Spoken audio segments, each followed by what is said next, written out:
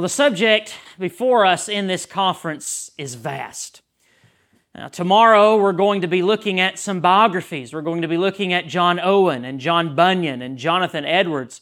Tonight we're going to do an overview of English Puritanism. We're going to try to cover some 200 years of history in our time tonight. So I'm going to try to be as quick as I possibly can. We'll see how that works out. But I want you to know that in trying to cover such a vast amount of material, there's absolutely no way that we could cover all of it or even begin to look at the names of the many people that are important in Puritanism. And so I brought this book with me.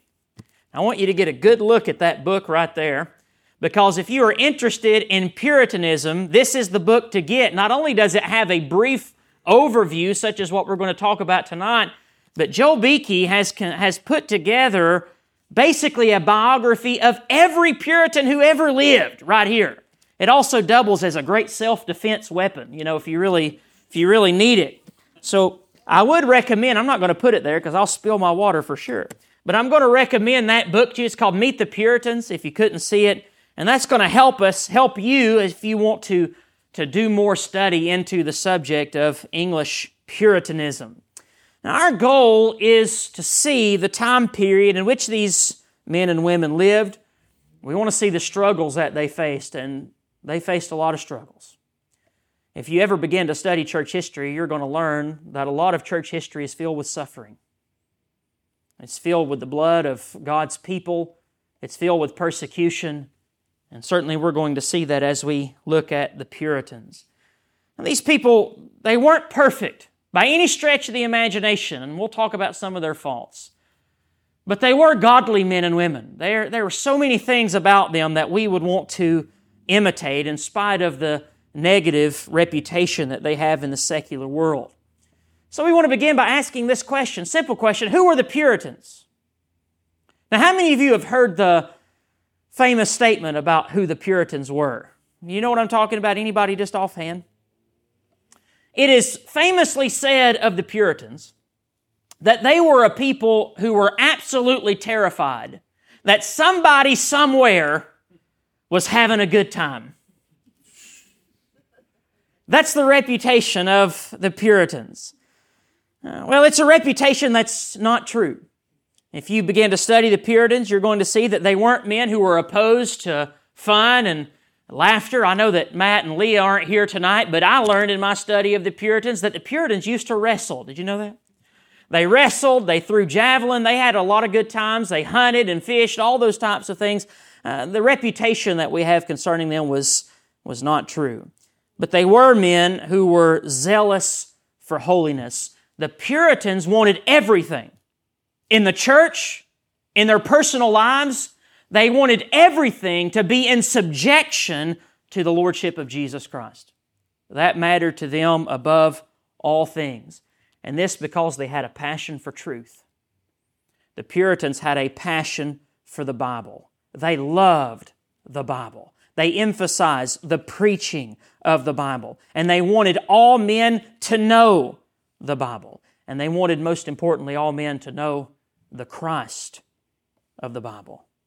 And so the Puritans then, just to tell you briefly who they were, the Puritans were those inside the Church of England following the Reformation who wanted to purify the church further. They wanted to purify the church in doctrine, purify the church in worship. They wanted to purify the church as far as ecclesiology, or the way the church operated, the church government. They wanted to continue reforming the church after a more biblical pattern of worship and government and ecclesiology. And so this is Puritanism. Now, Puritanism doesn't have an exact beginning. If anybody ever asks you when did Puritanism begin, you could give a general idea, as we will tonight, but it doesn't have an exact date. It really begins to rise under Queen Elizabeth in the 16th century. It also doesn't have an exact end. And we're going to finish our study with Jonathan Edwards because he is widely regarded as the last Puritan. But some people refer to Martin Lloyd-Jones, who lived in the 20th century, as the last Puritan. I mean, there's a lot of talks today about when Puritanism ended. And so the date of Puritanism isn't easy, but it was in the 1560s that the term Puritan first was used, and it was used as an insult. It was a derogatory term, even as it's used today to describe people who are seen as being puritanical. If somebody ever says to you that you're being puritanical, I promise they don't mean that as a compliment. Even if you leave here thinking, man, I hope somebody describes me as puritanical. They don't mean it that way. In fact, if you look at the dictionary on your computer or phone, if you look at the dictionary of the word puritanical, at least on my computer, this is what it said. Practicing or affecting strict religious or moral behavior, and this is the example sentence, his puritanical parents saw any kind of pleasure as the road to damnation. Puritanical. Well, that's how it was used to describe them. Well, to understand how the puritanical movement began, we actually have to go back to who some people regard as the first Puritan. And I'm sure that you all remember so well our study from last year. I probably don't even have to remind you of our study. You remember it so well. But really thank you, Jonathan. Yeah. But really to begin looking at Puritanism, we really need to go back to our last study from the Reformation last year, and we really need to look at a man named William Tyndale. Now, you might remember that for centuries, the church in Europe was led by the Pope. He was the supreme head of the church. Even at times, he exercised power over kings. That's how powerful that the Pope was. But God raised up these godly men in the Reformation and placed within them a passion for God's Word. Men like John Wycliffe and John Huss and Martin Luther and William Tyndale and John Knox and Ulrich Zwingli. And we could go on and on and on with John Calvin and so on. And several men that God raised up with a passion for His truth. And through these men, the Holy Spirit changed the world. They turned the world upside down through the preaching and the distribution, really, of God's Word. Now, you remember that in church services, when you would attend Mass, during the time before the Reformation, the Mass was performed in Latin. There were no services in English. A lot of times when you would attend the church, even the priest who was administering the service didn't even know what he was saying. He had just rehearsed the words, but really didn't have any meaning. They weren't teaching. There were even some priests who never even attended their churches. They simply made money from being called the bishop of the local area. It was a very bad time. The Bible was covered with all sorts of legalism and false gospel, and as well as not being in the language of the people. But the Reformers put the Bible in the hands of the people. Martin Luther had a German translation. And of course, William Tyndale, God's outlaw, translated the first Bible into English from the original language. Now, John Wycliffe had translated a Bible into English, but it came from Jerome's Vulgate Bible, the Latin. But William Tyndale took the Greek and was also working on the Old Testament translation before he died out of the Hebrew, and it became the first English Bible translated from the original languages. Now, you remember how hated he was for this. They set him up. They trapped him. Then they arrested him.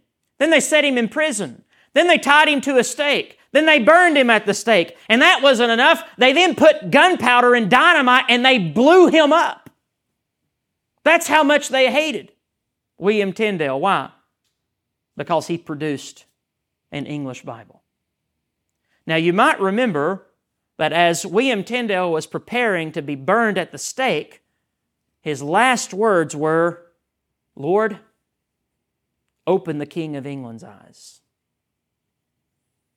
And God would amazingly answer that prayer. And following William Tyndale and the spread of the English Bible, the Reformation would come to England.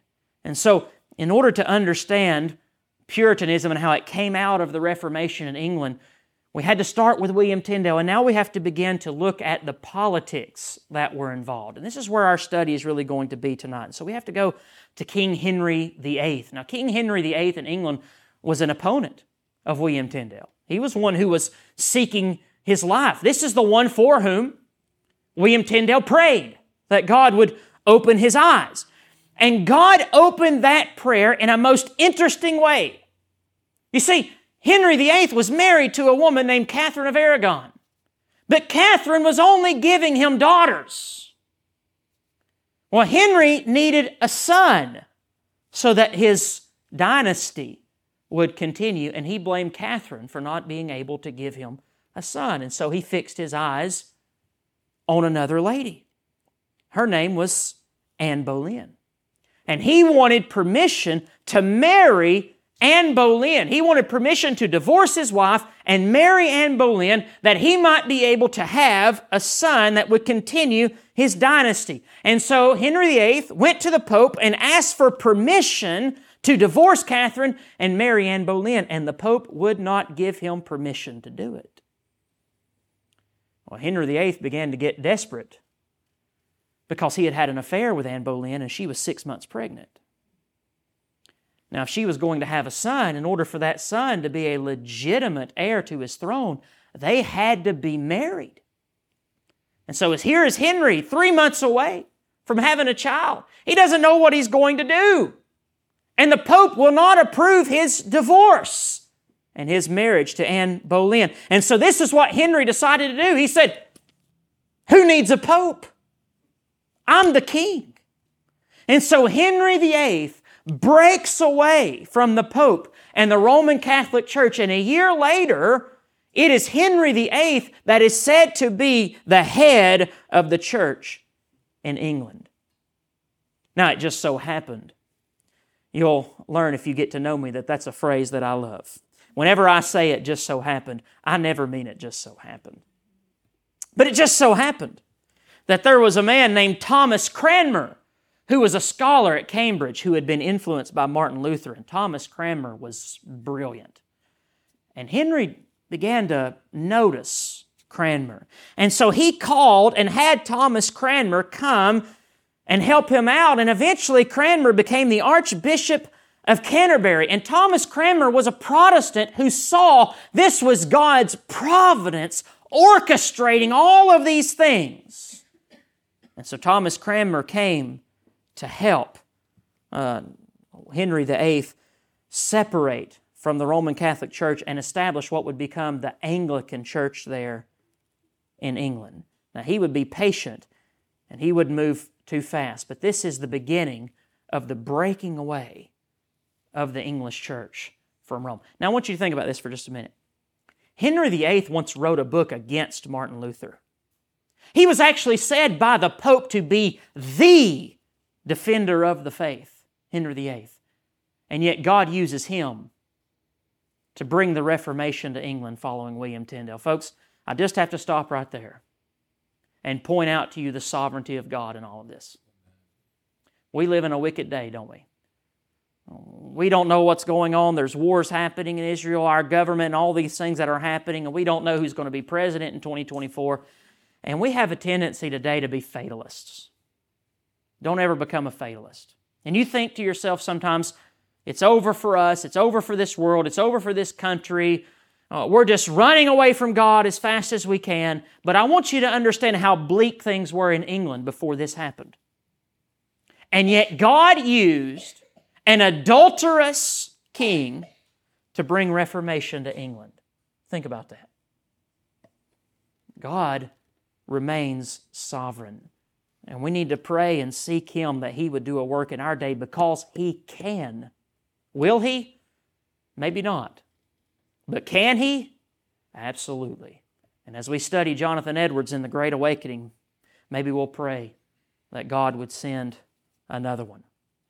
Well, Henry, of course, would marry Anne Boleyn. He would eventually have her executed, by the way. He would end up marrying 6 times. He would have multiple children. Of course, his wife, Catherine, gave birth to Mary I. Anne Boleyn would give birth to Elizabeth. Henry, after having Anne executed, would marry Jane Seymour. She would give birth to a son named Edward. And when Henry died, the throne would go to Edward when he was only 9 years old. Now, Cranmer had been mentoring young Edward, preparing for him to take the throne. And so when Henry dies, and Edward becomes king, Thomas Cranmer sees this is my chance to really reform the church in England and to continue breaking away from Roman Catholicism. And Edward, to his credit, seems to have been a genuine Christian, a genuine believer in Jesus Christ. And all of a sudden, all of these changes begin being made there in England. He separated from Rome. He eliminated the celibacy of the clergy. The Mass is gone. Protestantism is officially established in England. Now, this is the most important thing about this time. Thomas Cranmer would publish what would be known as the Book of Common Prayer. Now, if you don't understand the Book of Common Prayer, you're not going to understand Puritanism. The Book of Common Prayers actually was a fine book. It was meant to help the church reform its worship. It had the liturgy, and it had certain prayers, and it had certain duties and things that would happen on certain days. And this was the way that worship would be constructed there in England. It was very Protestant. Cranmer would also write 42 articles, which would later become the 39 articles, which is still the doctrinal statement for the Anglican Church today.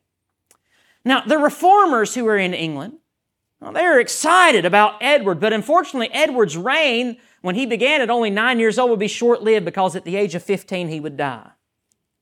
And Cranmer and others were suddenly very afraid because next in line for the throne was Henry's daughter to Catherine, Mary, who was decidedly Roman Catholic. And so Cranmer and others, they cooked up a scheme to make Edward's cousin, Lady Jane Grey, to become Queen of England. But it wouldn't work. After 9 days after Edward's death, Mary I, the daughter of Catherine, she's able to have Lady Jane Grey deposed, and Mary Tudor becomes queen in 1553. Now, this is a lady who is a strict Roman Catholic, as I said. She absolutely hates Protestantism. Some of this is purposeful because of the way that Henry had treated her mother, Catherine. She feels very strongly about that. And she gets to work immediately trying to stamp out Protestantism from England. Jane and her husband, as well as Thomas Cranmer, was executed for treason. Now, we have to stop here and talk about the execution of Thomas Cranmer because it's one of the most fascinating stories from this time period. Thomas Cranmer, as Bloody Mary, as she is going to become known, spoiler alert there, as she takes the throne, Thomas Cranmer is witnessing all of these executions that she's carrying out. And Thomas Cranmer becomes very afraid. And Thomas Cranmer recants his Protestant faith. He recants the true gospel of Christ, and he signs a recantation in writing. Now, it was supposed to be the case that if you recanted, that you would be spared from execution. But not with Mary. Mary was going to make an example of Thomas Cranmer. And so even though he recanted, she was going to burn him at the stake anyway. But first, she wanted Thomas Cranmer to give a public recantation. She wanted him to fully address an audience. And this man who had been so pivotal in Protestantism coming to England, she wanted him to speak at University Church and publicly recant his Protestant faith. And so Thomas Cranmer did it. And he ascended the pulpit, and he had a written manuscript for what he was going to say that, of course, had been approved. But as he got up in the pulpit and began to speak, he threw the manuscript away. And Thomas Cranmer recanted his recantation. And Thomas Cranmer began to preach the gospel of salvation by faith alone and Christ alone. And they ran and they pulled him out of the pulpit and took him immediately to the stake. But as they were lighting the fires to burn him at the stake, Thomas Cranmer took out his right hand and put it over the fire first. And he said, "This wicked hand that signed my recantation will be the first to burn." Thomas Cranmer held his hand in that fire, and then ultimately he died at the stake there. Well, during Mary's 5 years as queen, you want to know why she's called Bloody Mary? She had nearly 300 Protestants killed. Many more were imprisoned, and they died due to other reasons, such as starvation. Now, when we say that she had many Protestant killed, those 300, we're talking about ministers. She didn't stop there. She killed women. She killed children. She was a wicked, monstrous woman. Now, many of the Protestant ministers would flee from the wrath of Mary. They would become known as the Marian exiles. And what she intended for evil, God meant it for good. Because these men who were ministers, Protestant Reformed ministers who fled Mary, where did they go? They went to Geneva and sat under John Calvin. And there they were trained under the greatest Reformed teacher in the world. And of course, one of the greatest who had ever lived. And so when they come back to England, these are men more zealous than ever before, having been trained under that most perfect school of Christ, as John Knox would call it, there in Geneva. Well, in God's providence, mercifully, on November 17, 1558, at only the age of 42, Bloody Mary would die. How terrible would it have been if she'd lived another 40 years? But she died at the age of 42 in God's providence. And Elizabeth, Anne Boleyn's daughter and Mary's half-sister, would become queen. And now Puritanism is going to rise because these exiles begin to come back. Now, Mary had done a lot to try and undo the work of Edward and Cranmer in turning England into Protestantism. But when Elizabeth took the throne, England would be Protestant yet again. Here come these Marian exiles back. They are invigorated. They are ready to continue the Reformation. They are excited about Elizabeth. They've got high hopes for what she's going to accomplish and how she's going to lead England into a more reformed church. And they really get excited because she begins appointing some of these exiles into positions of prominence. Some of them are becoming bishops. And they see this opportunity to continue to reform the church in England and to move away not only from Rome, but from Anglicanism. Some of the practices of Anglicanism, which they saw as being still too Roman Catholic-like. But they would be disappointed in Elizabeth. She wouldn't be the type of radical reformer that they hoped. She actually would try to compromise. She would try to play both sides. She was really more concerned about peace than she was about reformation. In 1558, she was declared by Parliament as the supreme governor of the church in England, and she establishes what's known as the Elizabethan settlement, or the Elizabethan compromise, which drew together a compromise of Reformed doctrine, a liturgical form of worship, and an episcopal or a bishop-led church government. Now, in Geneva, they have a Presbyterian-style government. You say, well, what's a Presbyterian-style government? That's the government that this church has. It's elder rule. Now, some of the Puritans would be congregationally led. But in Geneva, it's Presbyterian-style government, which is what this church is, and the church that I pastor back home, that's what we are. But the Anglican church was bishop-led. And these reformers who are becoming Puritans now, wanting to purify the church, they want to move away from this, what's called an Episcopal-style government, towards a Presbyterian-style government.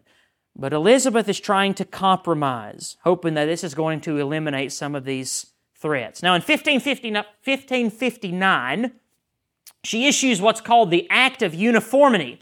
Everyone in England is required to go to church, and they're required to use an updated Book of Common Prayer, Elizabeth's Book of Common Prayer, which she updates from Cranmer in 1552. So they're required to use that Book of Common Prayer, and they're also required to stand by the 39 Articles as the statement of faith. Now let me ask you this. Why do you think the Reformers, now becoming Puritans, don't want to use the Book of Common Prayer? Well, because they want to have one rule for worship. What rule is that? Scripture. Sola Scriptura. We don't need a prayer book. We don't need someone to tell us about liturgy. We don't need certain pre-recorded, pre-written prayers. We want to worship how the Scripture says, as led by the Holy Spirit. And so they don't want the prayer book. And they certainly don't want a bishop. They don't want anything to do with those things. And so they refuse to use the prayer book. They refuse to worship in the way that the Queen prescribed. And there's more problems as well. You see, they saw way too many similarities between Anglicanism and Roman Catholics. You see, the bishops in Anglicanism were still called priests. Why is that a problem? Because a priest implies something. What does it imply? Sacrifice. Well, in Roman Catholicism, at the Mass, whenever the priest takes the bread and holds it up and blesses it, what do they believe? They call it transubstantiation. They believe that this bread and this wine, after it is taken in, literally become the body and blood of Christ. Roman Catholic Mass is another propitiation. They believe it's another sacrifice of Christ, which we absolutely repudiate, don't we? Because the Bible tells us in Hebrews chapter 10 that Jesus has been offered once for all time. And so they didn't like the idea that bishops were called priests because we're not offering a sacrifice. There's been one sacrifice, Jesus at Calvary, once for all. Well, of course, the priests also wore vestments. They didn't like that. They knelt during communion, which was not acceptable. Well, they saw Calvin's church in Geneva, and they saw that as way better, much simpler, and that's what they want. And so Elizabeth's compromise was insufficient in their view. And so they wanted to purify the church from these things, hence the name Puritan. Now they're going to begin being called Puritans because they're wanting to purify the church away from these things that Elizabeth is installing here as part of this compromise. Now, on top of this, they're more concerned than just the liturgy of the church as well. They are concerned that so many people in England still don't understand justification by faith alone. There's a formalism to religion, a going through the motions, the traditions, the practices, but they don't understand the basics of the gospel, and they wanted the freedom to preach what Scripture said and to preach the gospel. But Elizabeth would not budge. And anyone who spoke out against or would not use the prayer book was subject to be fined. And so now Puritanism is born. Well, there was a Puritan named Thomas Cartwright. Now, if you want to know more about Thomas Cartwright, I would refer you to the book, Meet the Puritans. He'll tell you all about Thomas Cartwright. But Thomas Cartwright was a professor at Cambridge, and he was really frustrated with all of this.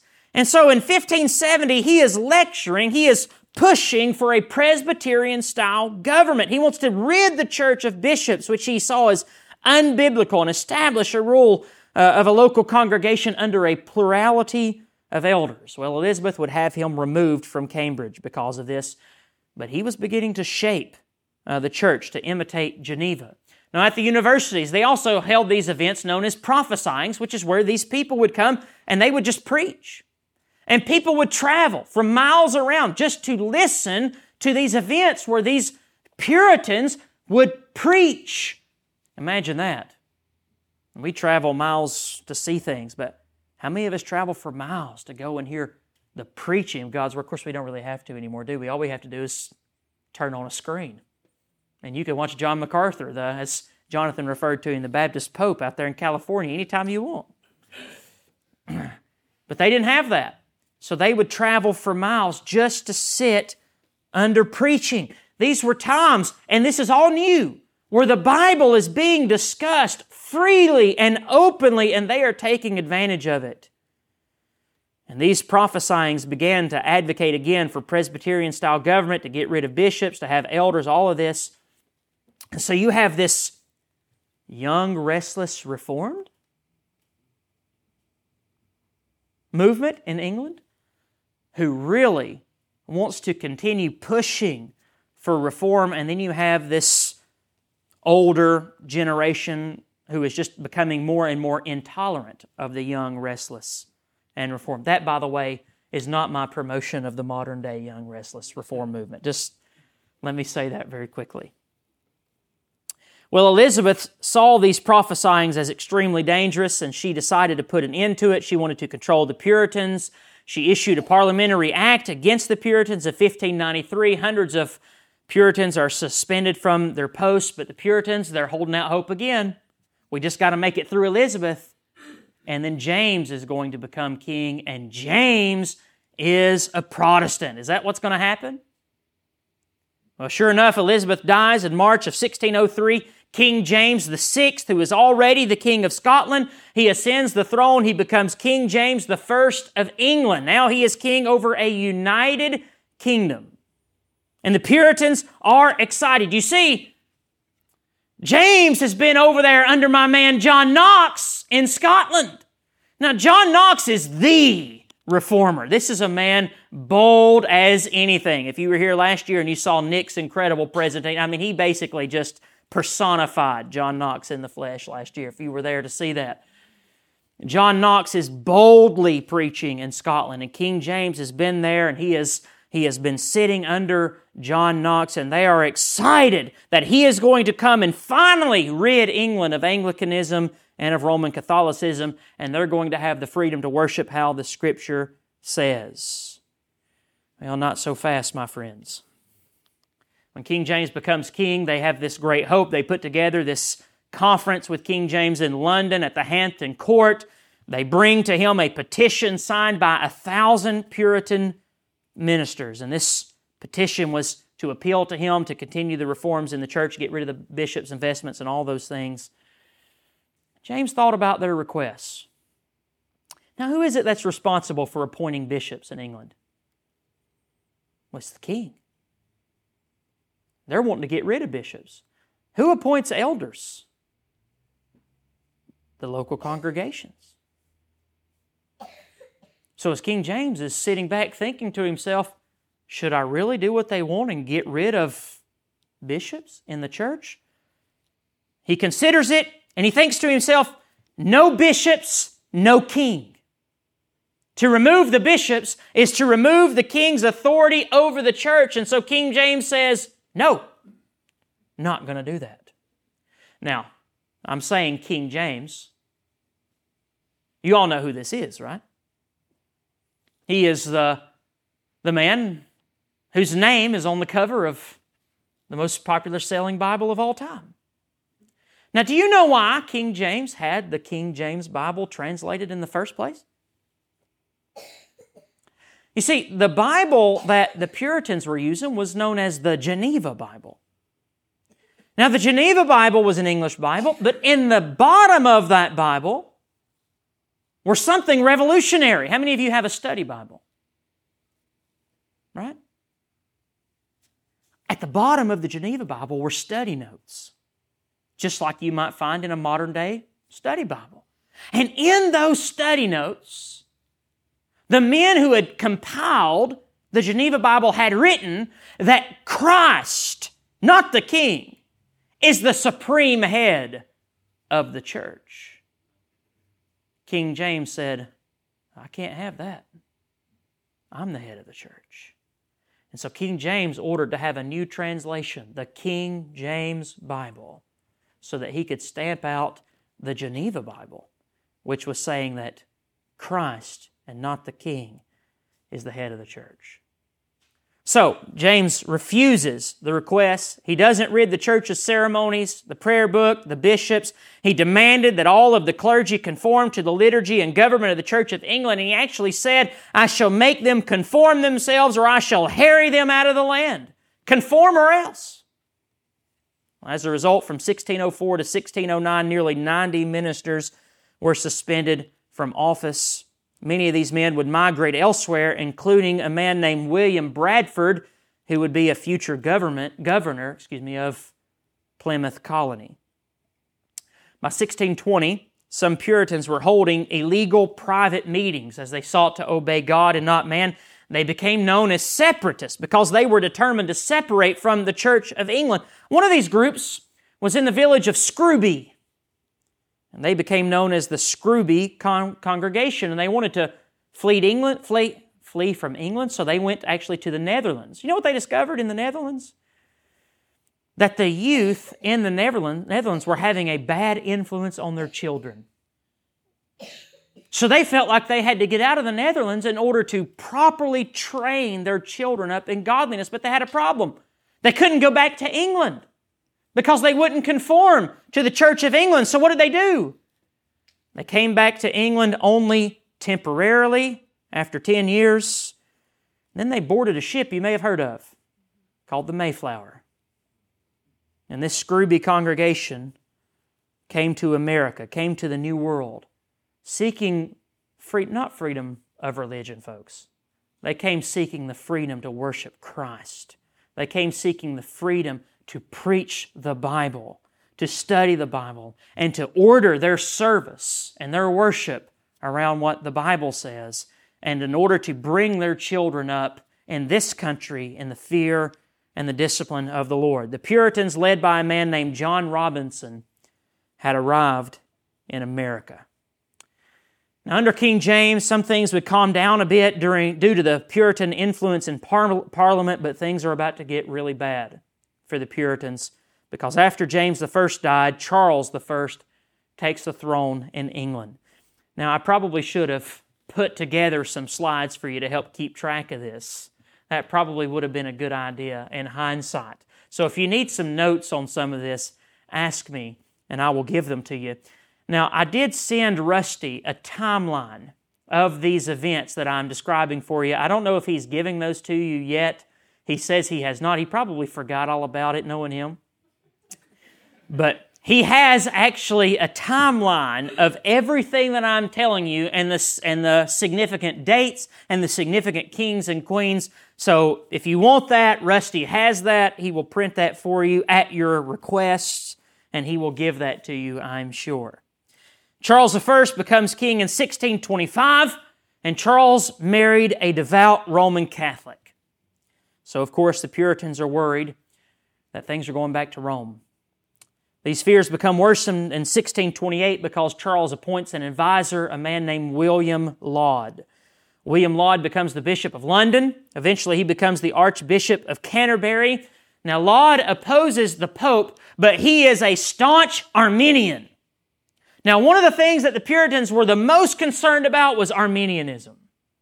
So different in our day, where it seems like the vast majority of the church, they are Arminian. But the Puritans were very concerned about Arminianism. We'll see that especially when we get to our study of Jonathan Edwards, and we see what happens with Harvard, and we see what happens with Yale. We'll get there tomorrow, Lord willing. Well, William Laud, along with Charles I, began pushing again an Episcopal style of church in England. They elevate the communion table. They call it an altar. They insist that the church conform to the Book of Common Prayer. This leads to one of my favorite stories out of Scotland. Now, they're trying to force these things on the Scots as well as in England, and the Scots aren't going to take this. But King Charles sends a bishop out to the church in Scotland, to John Knox's church, of all places. I mean, that's pretty brazen. And so here comes this bishop to the church, and he ascends to the pulpit, and he opens up the Book of Common Prayer, and he begins to start doing the service from the Book of Common Prayer, and there is a sweet old lady sitting here in the congregation. And she's not going to have it. Not in Scotland. This old lady stands up and she says, quote, "You'll not lay that Mass book on my old ear." And then she picks up the stool she was sitting on and throws it at the bishop. And a riot breaks out in the church there in Scotland. Really sorry about that. You're not going to lay that Mass book on my old ear. You know, we talked about this last time. A lot of times the women of the Reformation and of these great movements in history, they don't get enough credit. But you know what? The women were very significant in the time of the Reformation. And this sweet old lady from Scotland certainly had a part in that. Well, Laud began to persecute the Puritans because of their lack of conformity to the Church of England. He prohibited the preaching of predestination, and he opposed the Christian Sabbath. Now, I don't particularly know what Rusty's position is on Sabbath. We'll have to talk about that later. Maybe I should have asked you before I got up here. But the Puritans were very Sabbatarian. They held strongly to the Christian Sabbath. Now, one of the things that James I had done is he had written a book called the Book of Sports. Now, the Book of Sports was a book written to encourage people to participate in sports on the Lord's Day, Sunday, the Christian Sabbath.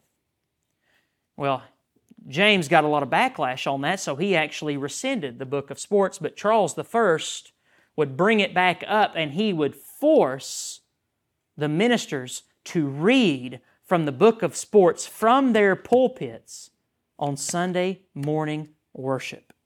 That was a smack in the face to the Puritans who were strongly Sabbatarian. We'll come back to that here in just a little bit. And of course, they had no problem with sports. I already told you that earlier, but not on the Sabbath day. And so Puritans began to flee. In 1630, another large Puritan migration to America took place, led by John Winthrop. Around 13,000 sailed to New England. Laud's attacks on the church is key to the English Civil War. In 1641, Parliament, which is made up of many Puritans, well, they would call for Laud's imprisonment. Laud would be arrested. He would eventually be beheaded, and Charles would try to punish them for this act, and civil war would break out, and in 1642, Charles is forced to flee to London. During this time, the Puritans take advantage of this, and they call an assembly of more than 100 Puritan leaders who met at Westminster Abbey. And there at Westminster Abbey, from 1643 to 1649, these men put together the Westminster Confession of Faith, and also the shorter and the larger catechism. Now, the Westminster Confession of Faith is perhaps the greatest confession of faith ever written. Of course, it's still a confession of the Presbyterian Church today. Now, the war between the royal army, the parliamentary army, it rages on, but the parliamentary army found a military genius to lead them. His name was Oliver Cromwell. Oliver Cromwell and his New Model Army would defeat the army of the king in 1648, and in 1649, King Charles is executed for treason. Tomorrow we will see that the day after King Charles is executed for treason, John Owen will preach to Parliament. Well, after he is executed, the monarchy is abolished, and England becomes a commonwealth led by Parliament. You would think here are the Puritans, this great position of power. Now they can finally reform the church exactly how they want, but there's so much infighting going on that they really didn't accomplish much during this time. In fact, Oliver Cromwell gets so frustrated with it, he basically takes over himself. In 1653, he dissolves Parliament and he becomes Lord Protector, which is basically a military dictator until he dies in 1658. Now, under Cromwell, religious freedom is protected. People are allowed to worship according to the liberty of conscience, and for the first time, Puritans have no fear about how they worship in England. But when Cromwell dies, things go back the other direction again. Now, Cromwell had a son. His name was Richard. And they tried to get Richard to follow in the footsteps of his father.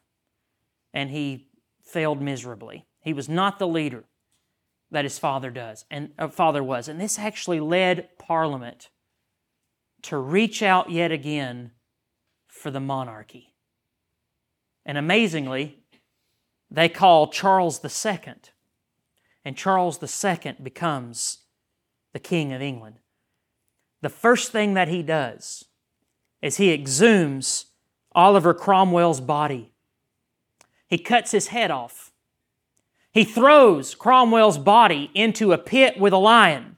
And then he takes his head and he puts it on a stake and mounts it on top of Westminster Hall out of anger for what Oliver Cromwell had done to his father. So what do you think Charles II is going to do to the Puritans? He begins strongly attacking and persecuting the Puritans.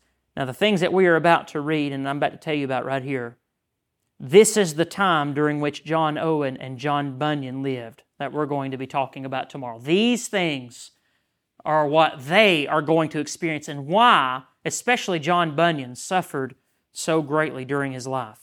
Charles would begin issuing a series of anti-Puritan laws. The first of which is called the Sedition Act. It's passed in 1661, and it defines new kinds of treason against the king. It becomes treason to call the king a papist or a heretic or to incite any opposition against the king whatsoever. It's treason. The second act is called the Corporation Act. It restricts all who would hold public office. They must be members of the Church of England, nonconformists, those who would not conform to the Church of England.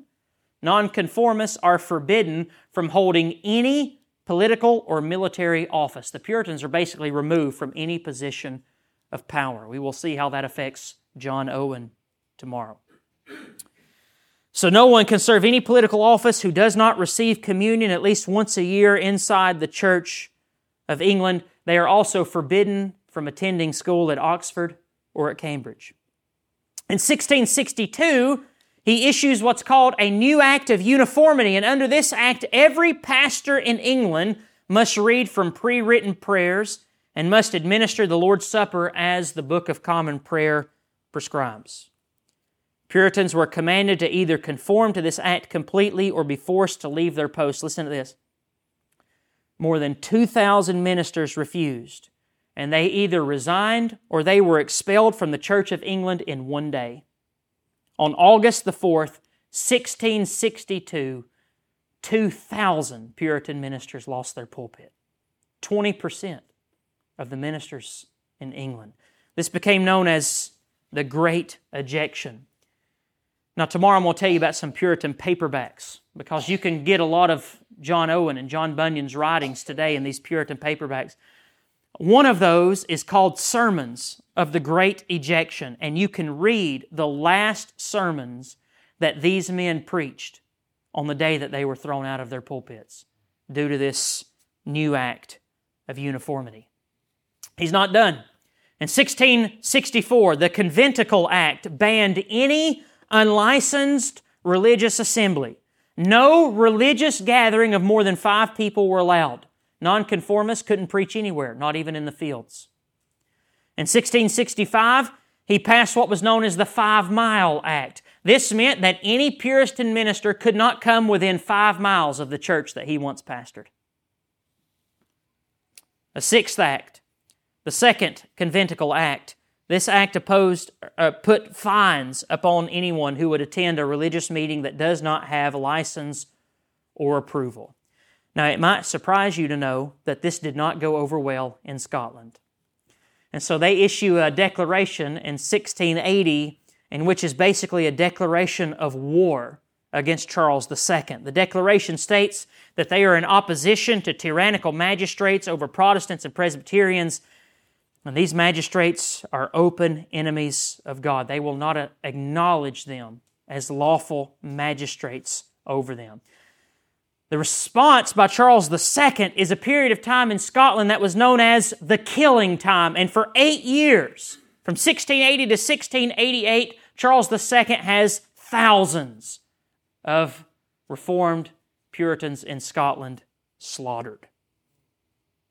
Charles II would die in 1685. His brother James II is crowned the King of England. Persecution continues as he is pro-Catholic. Many famous Puritans, such as Owen, Bunyan, others, are imprisoned, livelihoods taken away. Some men even die under these 25 years. This all ends in 1688 when William and Mary become King and Queen of England, but by then the Puritan movement was dying out. It's really kind of interesting that when persecution ends, the movement also begins to die.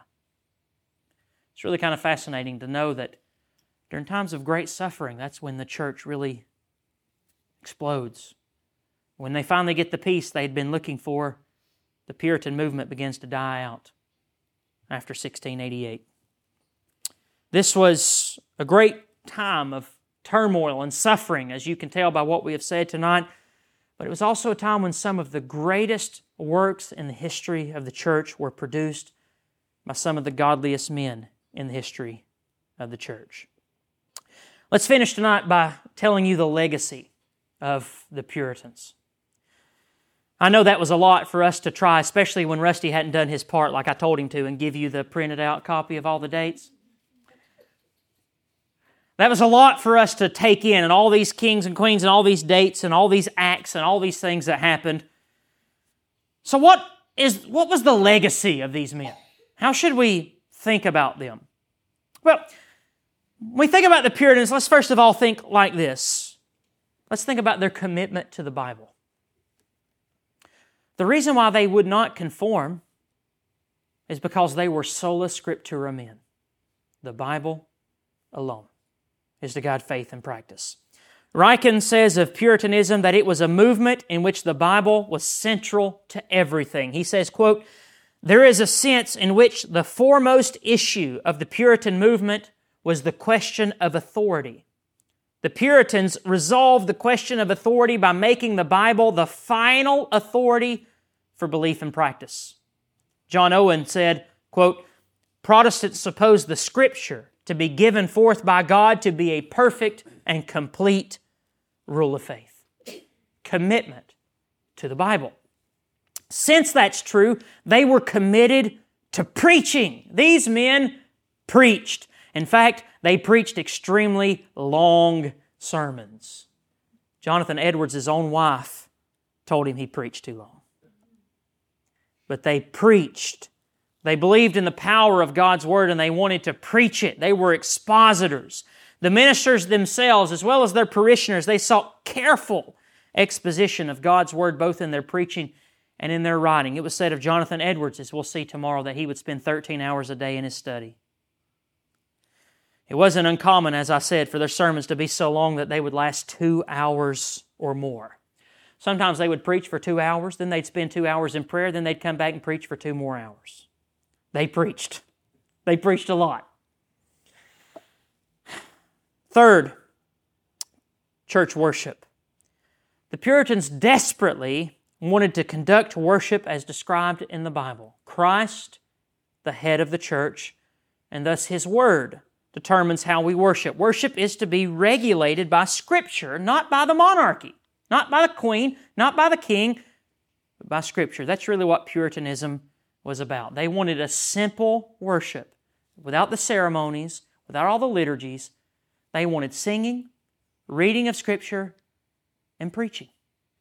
And of course, the taking of communion. They wanted preaching to be Christ-centered, biblically ordered, filled with prayer, and filled with God's Word.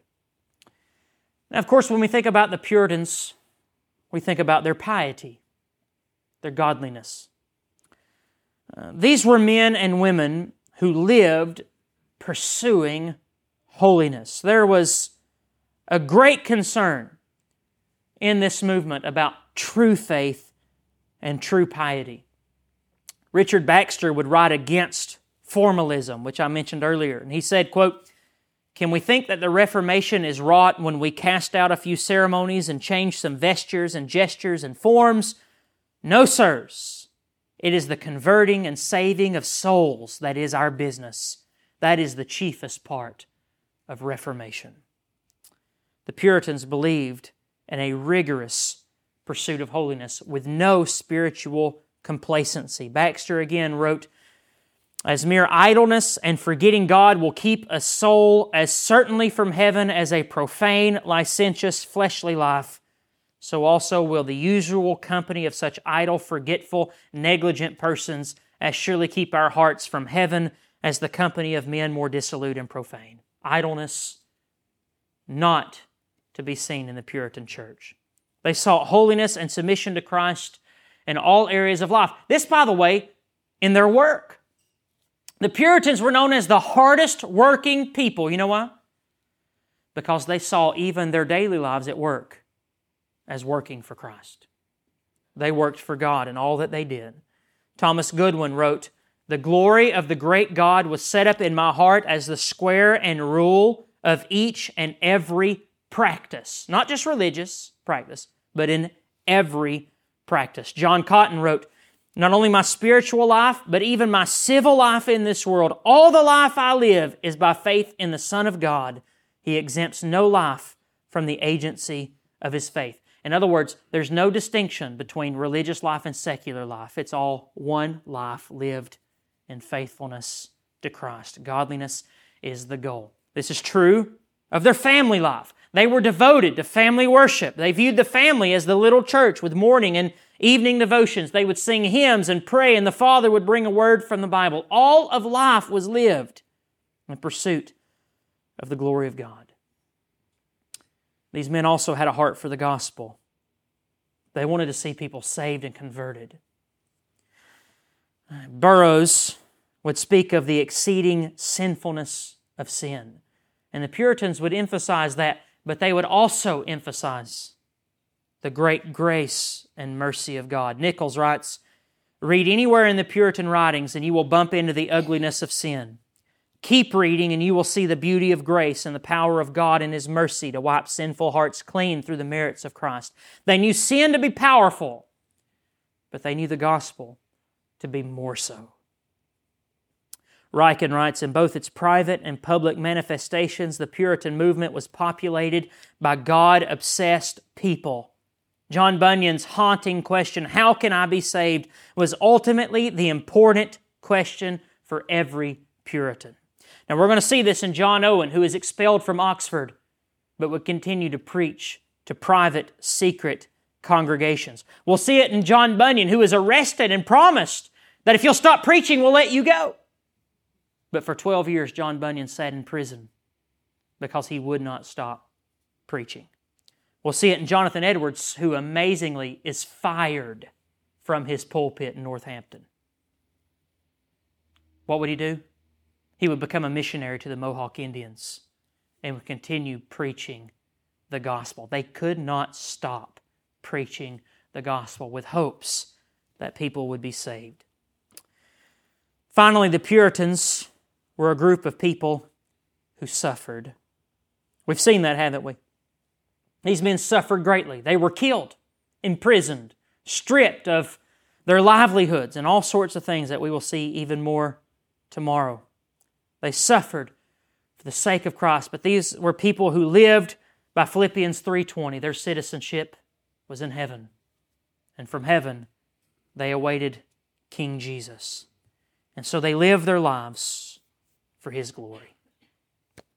Folks, we've only scratched the surface of the Puritan movement. You might say we've been here forever, but we've only barely even begun to see about the Puritan movements. I hope you want to learn more about these men. You can pick up so many of their own works thanks to Puritan paperbacks. You can pick up Jeremiah Burroughs. You can pick up Samuel Rutherford, John Owen, as we have mentioned. All these men, you can dig in and you can learn from them. And these are men that we want to imitate. Now let me just quickly say this. These are not perfect men.